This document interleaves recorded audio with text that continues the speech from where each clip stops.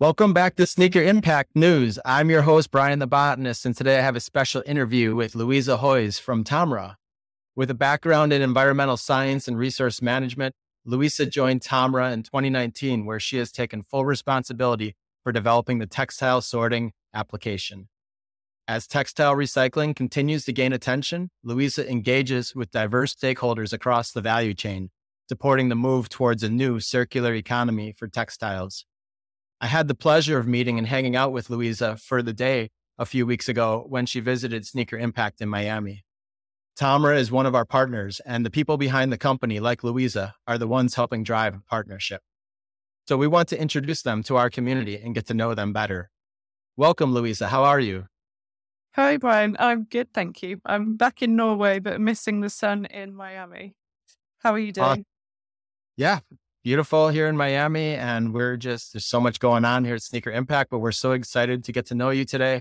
And I had the pleasure to hang out with you the other day, and we had some great conversations, but today I want to share it with our audience and tell them all about TOMRA and our technology. And so let's get right into it. Tell us about TOMRA. What type of services does the company provide, and where are you based, and who are your clients? Yeah, so TOMRA is today it's a global company. We were founded 51 years ago, and it began with designing and manufacturing one of the world's first reverse vending machines to collect back in plastic bottles in shops. And today we are, much more than just the reverse vending machine. We have three major sectors. So one is the collection, which is the reverse vending machines to collect back in primarily plastic bottles and cans. The second sector is TOMRA sorting or TOMRA recycling sorting, where we have different variations of automatic sorting technology, sensor-based sorting technology to detect different material types and recover them for recycling. And then the third sector is our TOMRA food sector, where again we use sensor-based detection technology to sort both fresh food or frozen food. All of our technology that we have in TOMRA is centered around material recovery and resource efficiency. So it's either to recover materials from waste to feed into a recycling system, or to make sure that the lifetime of that material is prolonged. For example, in our food sector, it's all about using the sensor-based sorting technology to detect imperfections in the food. So it makes sure, for example, mold or inert materials don't end up in the packaging and being sold. Or it could also look at the sweetness or the ripeness of a material or a food so that it could either be sold local to source or, for example, be shipped to a market further away. So Wow. we say, it's really exciting. It's really A lot of applications. A lot of applications, a lot of different types of sensors. And I think people are familiar with TOMRA in different ways from the markets that they're in. For example, in Norway, people are quite familiar with TOMRA being the reverse vending machines. So I think people are often quite surprised when they hear about really the breadth of different materials and different types of sensors we have. So your company, TOMRA, is based out of Oslo, Norway? Yeah, so we are the global headquarters is in Oslo, Norway, and then we're about just over 5,000 people now across the globe. So headquarters in Oslo, but we have offices really all over the world. Incredible. Yeah. And tell us, what is your role specifically at TOMRA? So right now I'm working in TOMRA Textiles. Last year, we set up a new venture branch within TOMRA called TOMRA Horizon.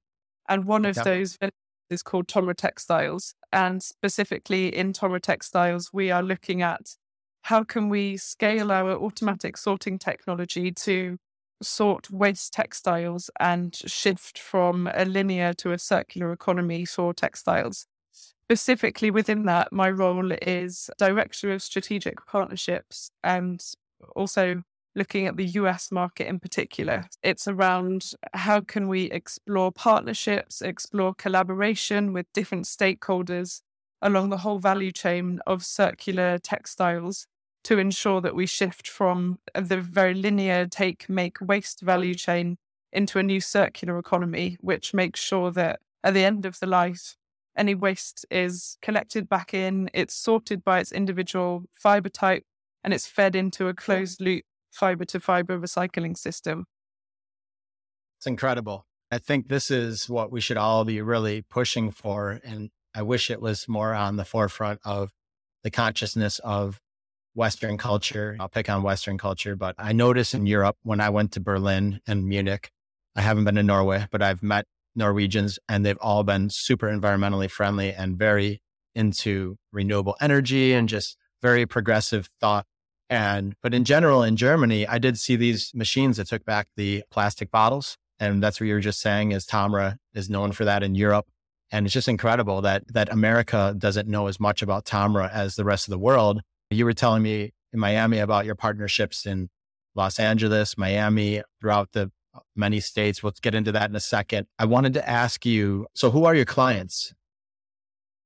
Besides, like you said, textiles too. Is it only textiles, Sneaker Impact being textiles, but mainly shoes as well? But who are your clients? Yeah. Governments, private business, Yeah, nonprofit? I think we have a whole range of different, I would say, stakeholders. And Okay. I think Partners? yeah, Yeah. partner stakeholders, a whole range of it. And I talk about textiles as shoes will be included in that as well. But our stakeholders in this will be anybody in this emerging value chain that's looking to now scale and move from the linear to the circular. So that means partners or stakeholders could be anybody that's involved in collecting the waste once it's been produced. Literally recycling any type of materials in the supply chain for any type of business or manufacturing particularly, but also municipalities and governments as well.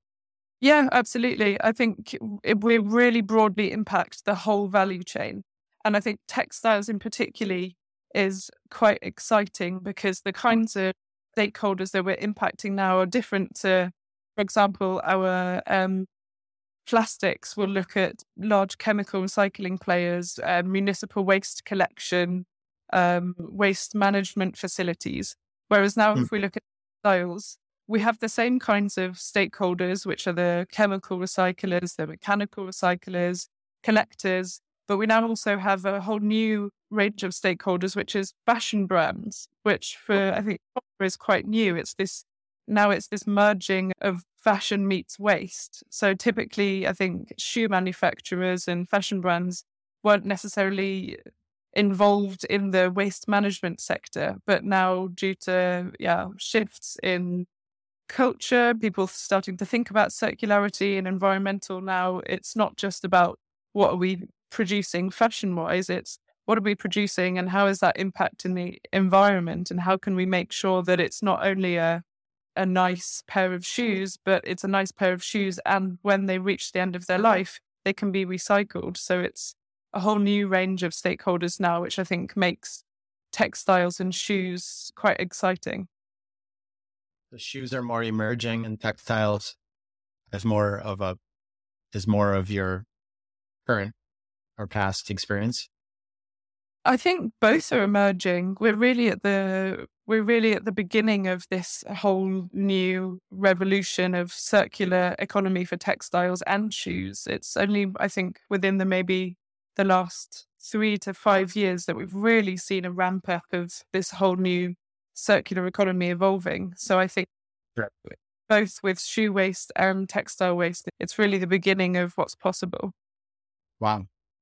It's amazing. So what got you started and so interested in waste management, environmental sciences, recycling? Tell us a little bit about your journey. Yeah, so my journey was, I think at school, I always loved geography and nature and the study of kind of our Earth systems, which took me to studying environmental science at university, which again was a really broad subject from atmospheric science to oceanography to climate change, human social impacts on the climate. So it was, really fascinating to be sat in university learning about Earth systems. And then you can go outside and on the news you will hear, I think, environmental global warming has been on the news a lot in the last 10 years. So it was really directly applicable to everyday life. When I finished university, I started with a large waste management company in the UK. And then I think I was there 3-4 years. After that, one of their customers was then TOMRA. So in one of the large sorting facilities, they had TOMRA technology. And then naturally, I made the move from the waste management company into TOMRA and took responsibility for, in a small business development team, took responsibility for the textile sorting application. Okay. Really, in university, you already knew your path was waste management and environmental sciences? Yeah, not so much waste management, but I knew it was the environmental science. It was the environment. It was our planet. It was how can we help? How can we close the ozone layer, or how can we help fight global warming? And I think resource management comes right down to the very core of that. We can all have an impact on that. It impacts us all so much. So I just found that as my kind of route into what I can do for the planet and how I can help the planet. Amazing. Yeah, that's incredible. We've seen other environmental leaders in the past couple of years and decades step up and really bring it to the forefront. People's attention, the carbon output we have is incredible. And is it something that you found is commonplace to discuss and is something people think about and care about a lot in the UK where you lived versus Norway? Like, what is your take on, and you've been to the US and traveled a couple of cities here. How do you feel the consciousness is different in these different countries on recycling? Yeah, it's a good question. I think I'm fortunate. I think we're the same. I think the nature of our jobs is that we are more exposed to people that are bound to be, or that are more environmentally conscious. So I think I have probably a different perception of how engaged people are in the environment. But I think in general, particularly from the last 10 years of the plastic movement, I think maybe 10 years ago, people didn't really think about plastic or what they were consuming, how they were consuming. But there's been a huge cultural shift in the last 10 years. And now we all know that the kind of issue of plastic, and it needs to be recycled. So there's been, I think, at least in the global north, there's been a big shift in our perception, and environmental causes are increasing on, it feels like, everybody's agenda.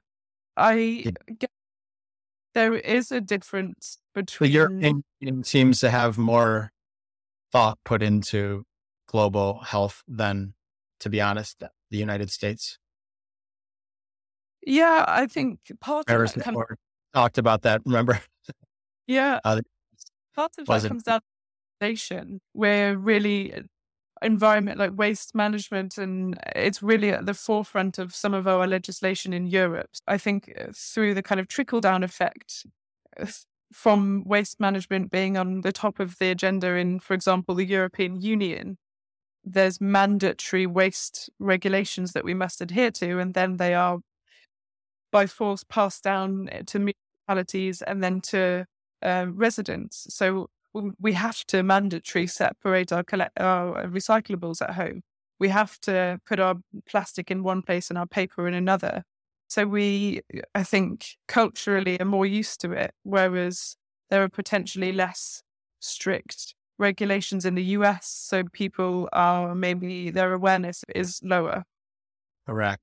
Yeah, correct. And I think there's an overall, it depends on where you are in Europe. We're beating a dead horse. I don't like that expression. There's very conscious places in the US. And then there's places that really, we see it in the shoe recycling industry with running stores but everyone cares. It's just some places have more programs set up because it's more of the culture. But when you really talk to people, everyone cares about the planet and their health and their families. And that's what this really all comes back to is, as our founder Mo says, there is no planet B.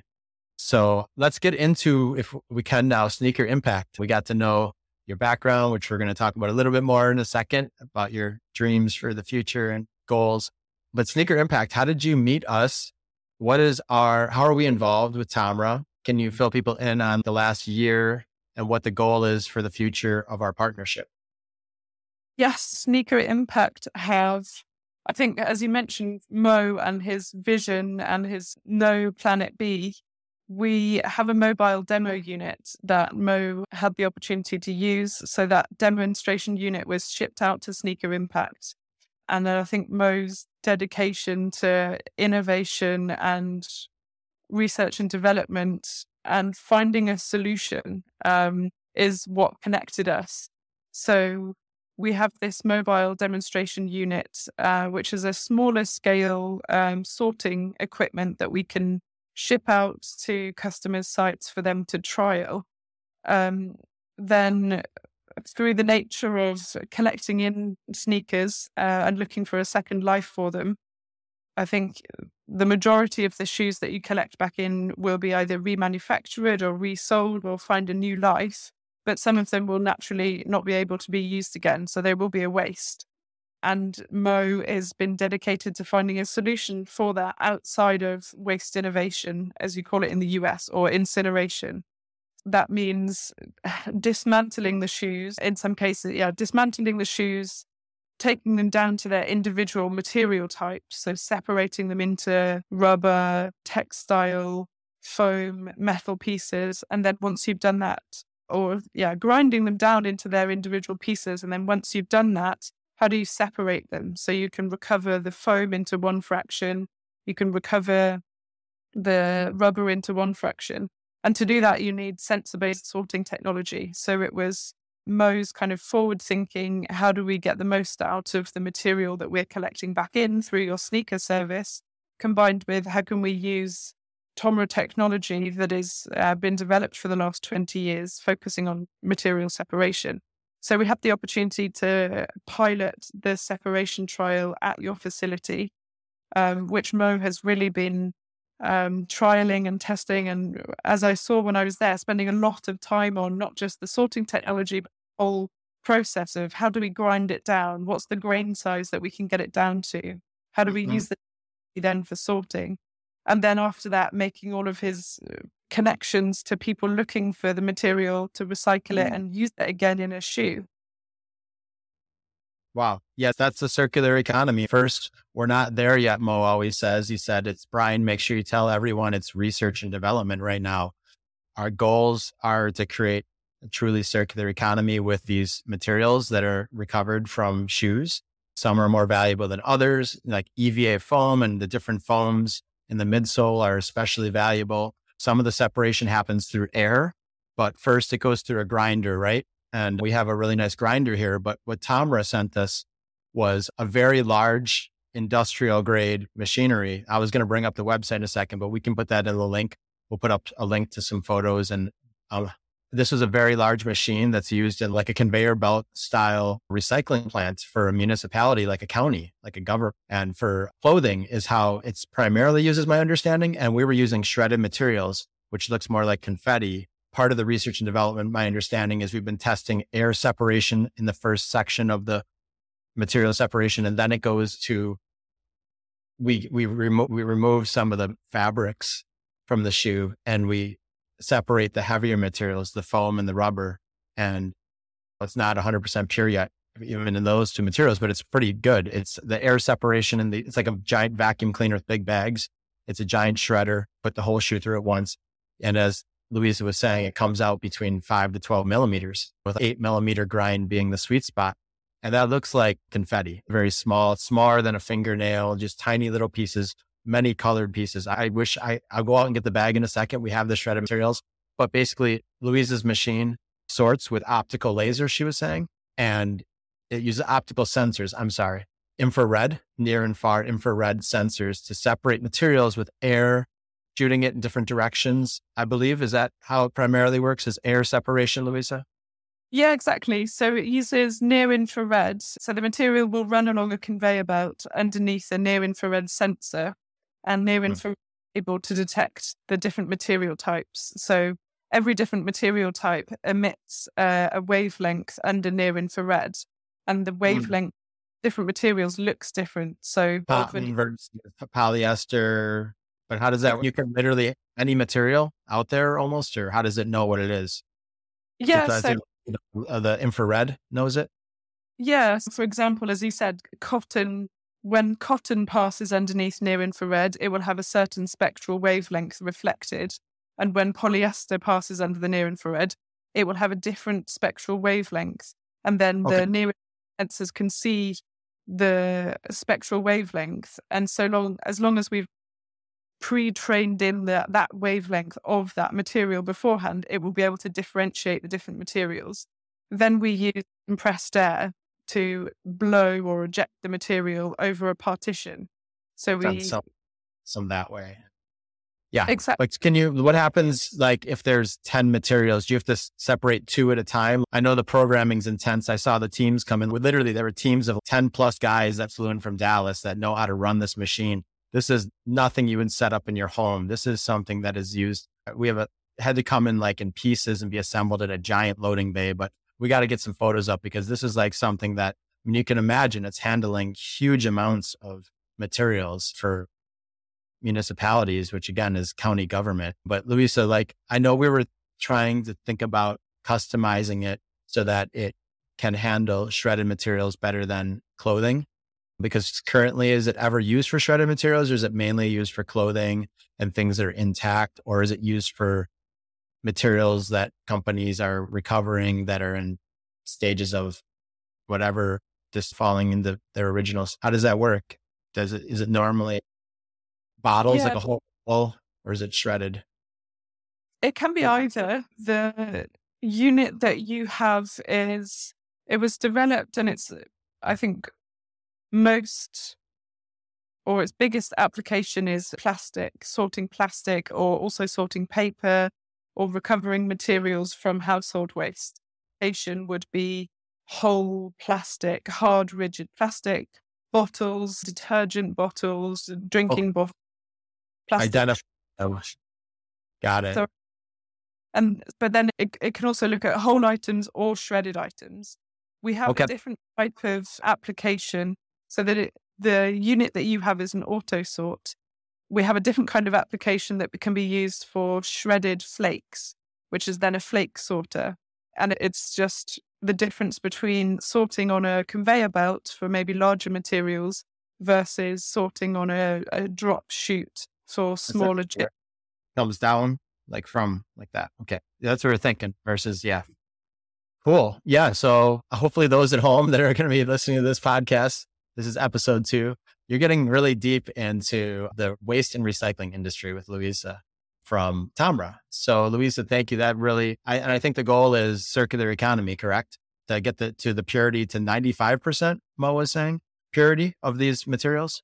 And then they can be reused by companies who would purchase them as recycled materials with a greater value than maybe a raw material. Does that usually have a greater value when it's recycled? I think it depends on the market and the demand for recycled materials. So that's really a question for brands and their commitment to taking recycled materials into their supply. I hope it would be. I think it would be. What I've seen, recycled clothing is generally a higher value than raw materials, virgin materials, whatever you want to call it. But but our goal again is that circular economy. Is that what your goal is in general with TOMRA? That is our goal. So we use our sensor-based sorting technology for resource recovery, resourcing the world. So it's about making sure our world's resources can be recovered and fed back into a closed loop system. So it's really leading the circular economy. Yeah, we really need that in this world. The consumption, as we talked about, and I'm going to just say, just a quick little, what's the word? Yeah, my little moment. What is the US? 5% of the world's population, but it consumes over 50% of the world's resources and produces more waste than its size. And I'm just picking on the US, but you were saying that in certain countries, they don't really have any laws on waste or major programs. Like sometimes if they're not a developed nation, they might need, help too, right? It's not just the US, but the US has a major responsibility due to our position as a global leader and our resources, right? Our success as a nation in the sense of us being a big economy. We have a big responsibility, but there's also a lot going on in the developing world. But is TOMRA more in the developed world? Is that what I understood from you? I think our technology has been predominantly deployed where there's a business case or an economic value for that technology being scaled. Okay. I don't think it's necessarily that. I think legislation is a big part of the circular economy, but I don't necessarily think that a country needs legislation. For example, India is incredibly resourceful. And I know many of their waste management practices, material will get used and recycled and reused and remanufactured because of the value of it. And that's only down Okay. to nation, but it's about being resourceful and getting the most use possible out of that material. Whereas maybe in Europe or in the global north, we would be much quicker to throw that away and not use it, recycle it and remanufacture it. So I think there are some incredible examples of resource management without legislation. But yeah. That kind of leads us into our next question. And we've got a couple more questions, but I don't want to hold you too long today. But it's really great to have you all the way from Norway here at our Miami headquarters on Broadcast. What are the challenges you're facing at TOMRA, and how are you stepping up to help solve with your partners and the stakeholders the problems of the world's waste management and consumption? What type of challenges are you seeing out there that are really the hardest for you? Our biggest challenge now, and the reason we've set up TOMRA Textiles, is the linear textile value chain. That is what we are working specifically on, to shift from a very linear take, make, waste value chain into a circular economy for textiles. So I would say overcoming that shift or being part of that shift is our biggest challenge, but also our biggest potential. So within that comes many different challenges of itself. We're looking at scaling a whole new infrastructure that doesn't exist. We have a very well-established linear economy, but I think there's maybe in some cases some perception of it's just adding on some steps onto the end of that linear value chain. Okay, we have a supply chain. Let's just add on some collection and let's bend the linear economy round into a circle. Whereas I think it takes a mindset shift. It's really molding that and changing from the linear economy into a circular economy. One challenge I think within that is the business model. It's going to really take business model innovation. I think there are many conversations that we can get stuck in. I think collectively in the whole sector of circular economy for textiles, when it comes to the business case, what's the business case? What's the operating cost here? And how much is this going to cost? And what's going to be the value of this yarn? I think it's going to take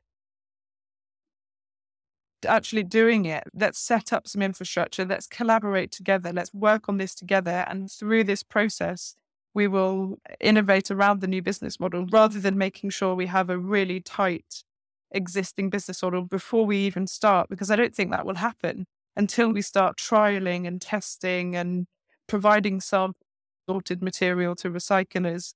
I think it will be in parallel rather than waiting until it's a really concrete business case and then moving. Let's move and do it in parallel. I think there's also a lot of comparison to virgin material, which I think, again, let's try and look past where we come from and look to the future. So not just compare it to the quality of this compared to virgin material or the price of this compared to virgin material.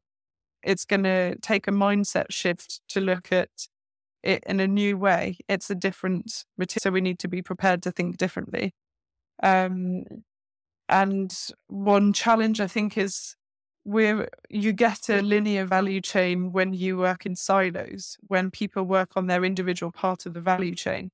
So one challenge will be breaking out of those silos and really collaborating, really coming together with maybe people who are seen as competitors, or if you are a large organization that's not used to collaborating.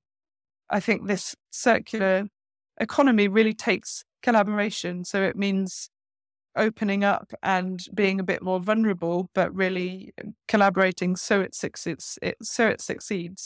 So yeah, we're really solving this challenge by TOMRA taking a different position in this value chain.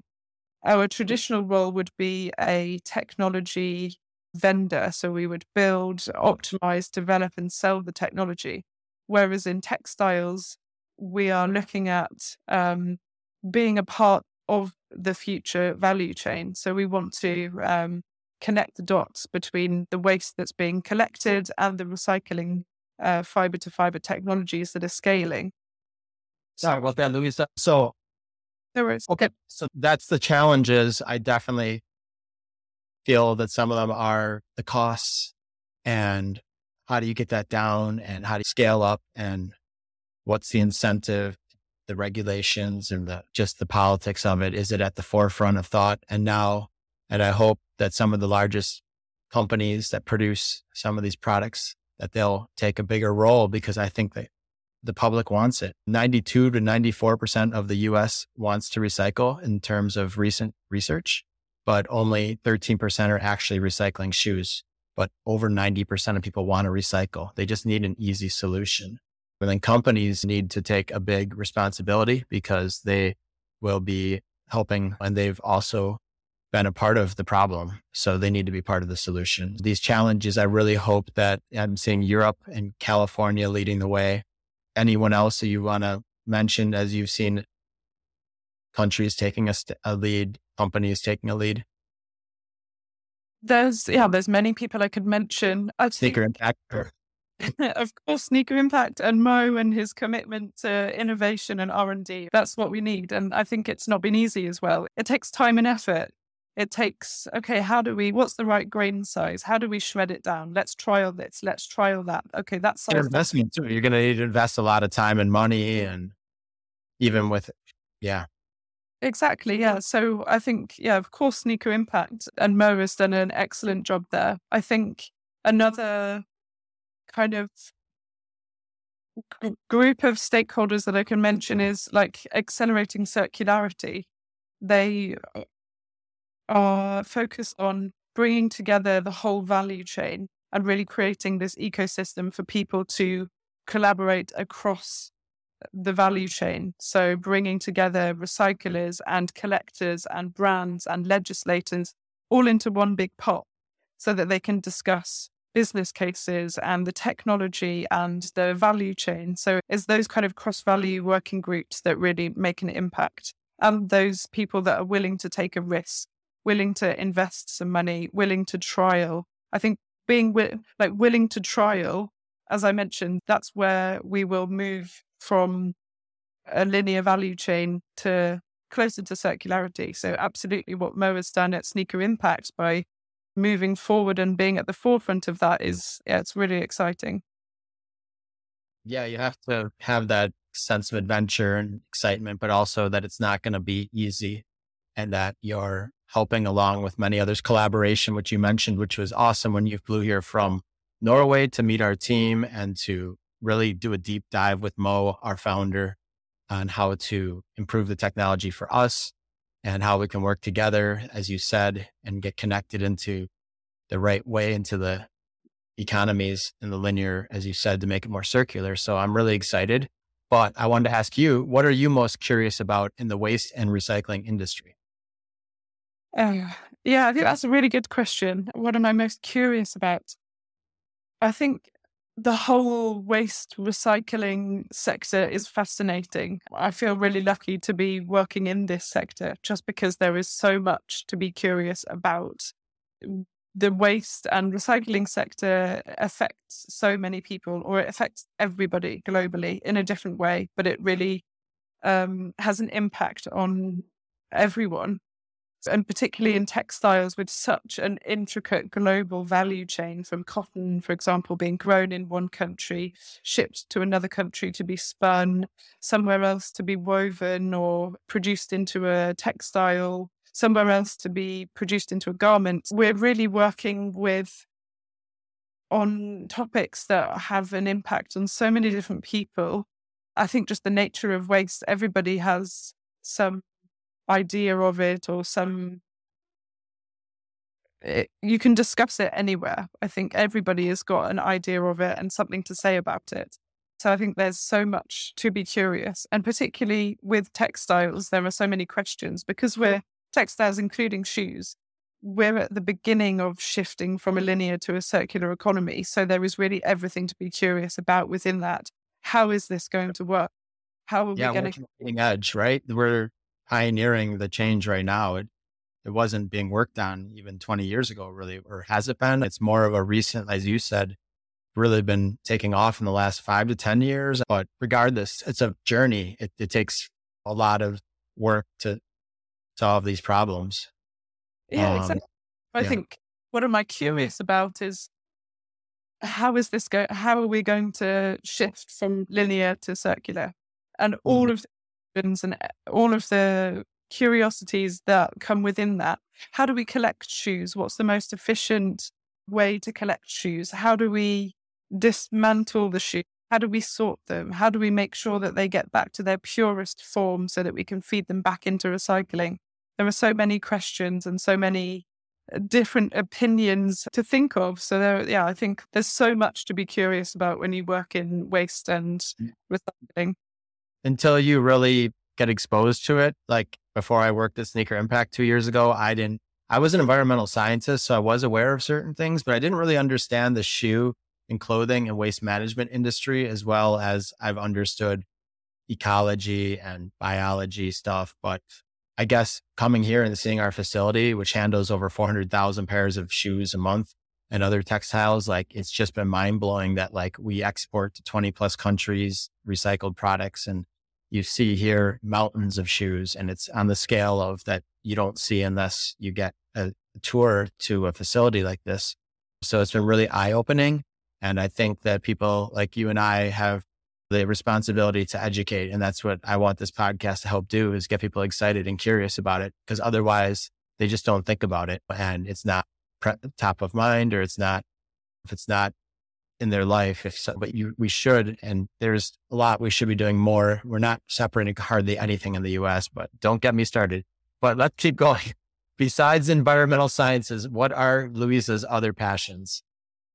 Outdoors, nature, hiking, and in particular running. So it was an even more exciting opportunity for me to come and meet you at Sneaker Impact, not just because of the innovations around recycling, but it was both of my worlds meeting, from my profession of recycling and resource recovery to my passion of running. So yeah, running, and also you connecting me with the 6 a.m. Saturday Run Club in Miami was an early morning, but a lot of fun. I think Run Addict. Yep, Run Addict. Yes, yeah, Run Addict, exactly. It's a way for me to connect with like-minded people, to also travel, join runs in different parts of the world, raise money through running a marathon, for example, if I have the opportunity to do that. So yeah, it ties back in this collaboration and the partnership in a nice little way as well. That's awesome. Yeah, obviously I'm a runner. And Louisa, you've done some marathons. Can you tell us which marathons and other races have been your favorite ones? And yeah, so just this last year, gone in 2023, I did the Guatemala Marathon, which was up a live volcano, which was super exciting. And then later on last year, I did the original marathon, which was in Athens. So we got the bus a little town called Marathon, and then ran all the way back into the center of Athens, finishing in the original Olympic Stadium. So that was, really exciting. Wow. Amazing. So yeah, I'll have to come run in Norway now. And it's so cool. So yeah, and it's so true that your other passions are tied into your whole life, which is usually the case. Everything's interconnected. Is that enjoying the outdoors, and then we travel. When you mentioned Guatemala, I've been to Guatemala 7 to 10 times and climbed volcanoes there, and also seen some of their struggles with waste management when they have a giant sinkhole and like a ton of trash from like the whole city will go into it. But still, that's nothing like the impact the US is having. So it's all the scale, but still best practices, local practices, there's different priorities, different needs in different communities. Some communities are struggling just to have electricity or running water. Some communities have everything in terms of physical needs and material possessions, but they don't do anything for resource recovery or recycling. Or it's not always so black and white. It's more nuanced, but there should be a lot more done in, I believe, where the greatest benefit has been for people financially have been very successful in certain sectors. So I'd like to see more responsibility taken by these mega companies that can help more. But hopefully everyone will take a role from the smallest companies, and Sneaker Impact is building from the grassroots, and TOMRA is a global leader and we're working together. So it's a really awesome partnership. Any last thoughts you want to share with Sneaker Impact's community today before we let you go? Yeah, I think one thought is we talk a lot about recycling, but it's not the solution, or it's only part of the solution. It's part of the solution, and that actually better than that is not to produce the waste in the first place. While it's good to think about what do we do with the waste once it's been produced, how do we collect it, how do we recycle it, how do we get it back into a new resource, I think how do we think about not producing the waste in the first place? What can we do as consumers to be more resource efficient? So I think it's something that I'm quite passionate about, where majority of my work is focused on how do we collect the waste and sort it and prepare it for recycling. But I think it's important to remember that we should try as much as we can to reduce our consumption and not produce that waste in the first place. I can share a commitment that some of my colleagues in my team made this year, which I think is really fantastic. And they've committed to only buying 5 items of clothing in 2024, Wow. which it's a big commitment. It's huge commitment. Yeah. But it really makes you think, if I can only buy 5 items in the whole year, every item you need to think really carefully about. How durable is this item? How long is it going to last? How much am I really going to use it? Speaking about socks and the socks. Yeah. I'm not, just kidding. But yeah, if I buy this, is it going to sit at the back of my closet? So I think it's it's maybe food for thought, and hopefully we can. Great challenge, to be honest. I've never heard of a challenge like that, but there's challenges for certain months and different causes. And I think 5 items in a year. Does that include commonly used items like underwear and socks, or is that mainly like pants and jackets? Yeah, no, we have, and I think the consensus in the team was it doesn't include underwear. Okay. So that's important. Open to it. Want to be green and everything, and you want to just minimize consumption in the sense of be efficient, I think is the best way, because we're just part of nature. We don't own nature and we don't own this planet, right? We're part of the ecosystem. And if we don't be more mindful, we're going to all of a sudden have a really sick habitat that we live in, fishbowl, and we're the fish, and we can't just go to Mars and start over. And they are going to go to other planets, but we're going to have these systems in place on other planets because it should have been in place earlier. And now we're trying to solve these really big problems that are very exponential, matrix style, getting the whole world's attention on something, the oceans, the plastic floating islands that are in they're in every ocean. They're not just in the Pacific. We talked about that when we hung out on how they're working on that. And I'm sure TOMRA is getting involved in all of these things, which is so cool. So I really am glad today that we got everyone to learn about TOMRA and hear Louisa's passion for recovering and creating a circular economy. How can everyone follow you to stay connected with everything you're up to, Louisa? I would say LinkedIn is probably the best way. I try to be active and share thoughts and what we've been up to. Also, we're almost a team of 10 people now in TOMRA Textiles, either through following me or have a look at the hashtag TOMRA Textiles on LinkedIn, TOMRA Global on LinkedIn. I think that would be the best way, and feel free to reach out. And they can go to your website. We'll share all these links, but the website I was just on before, it is tomra.com, right? Yes, that's global. Yeah.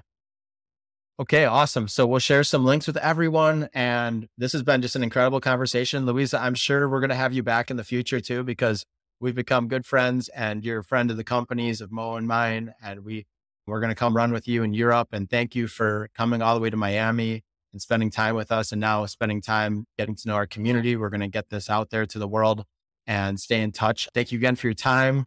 We're going to chat with you more in the future. Good luck with all your projects and goals. And thank you for all your hard work. Thanks, Brian. Thank you for inviting me. You're welcome. Have a great day. Bye, everyone.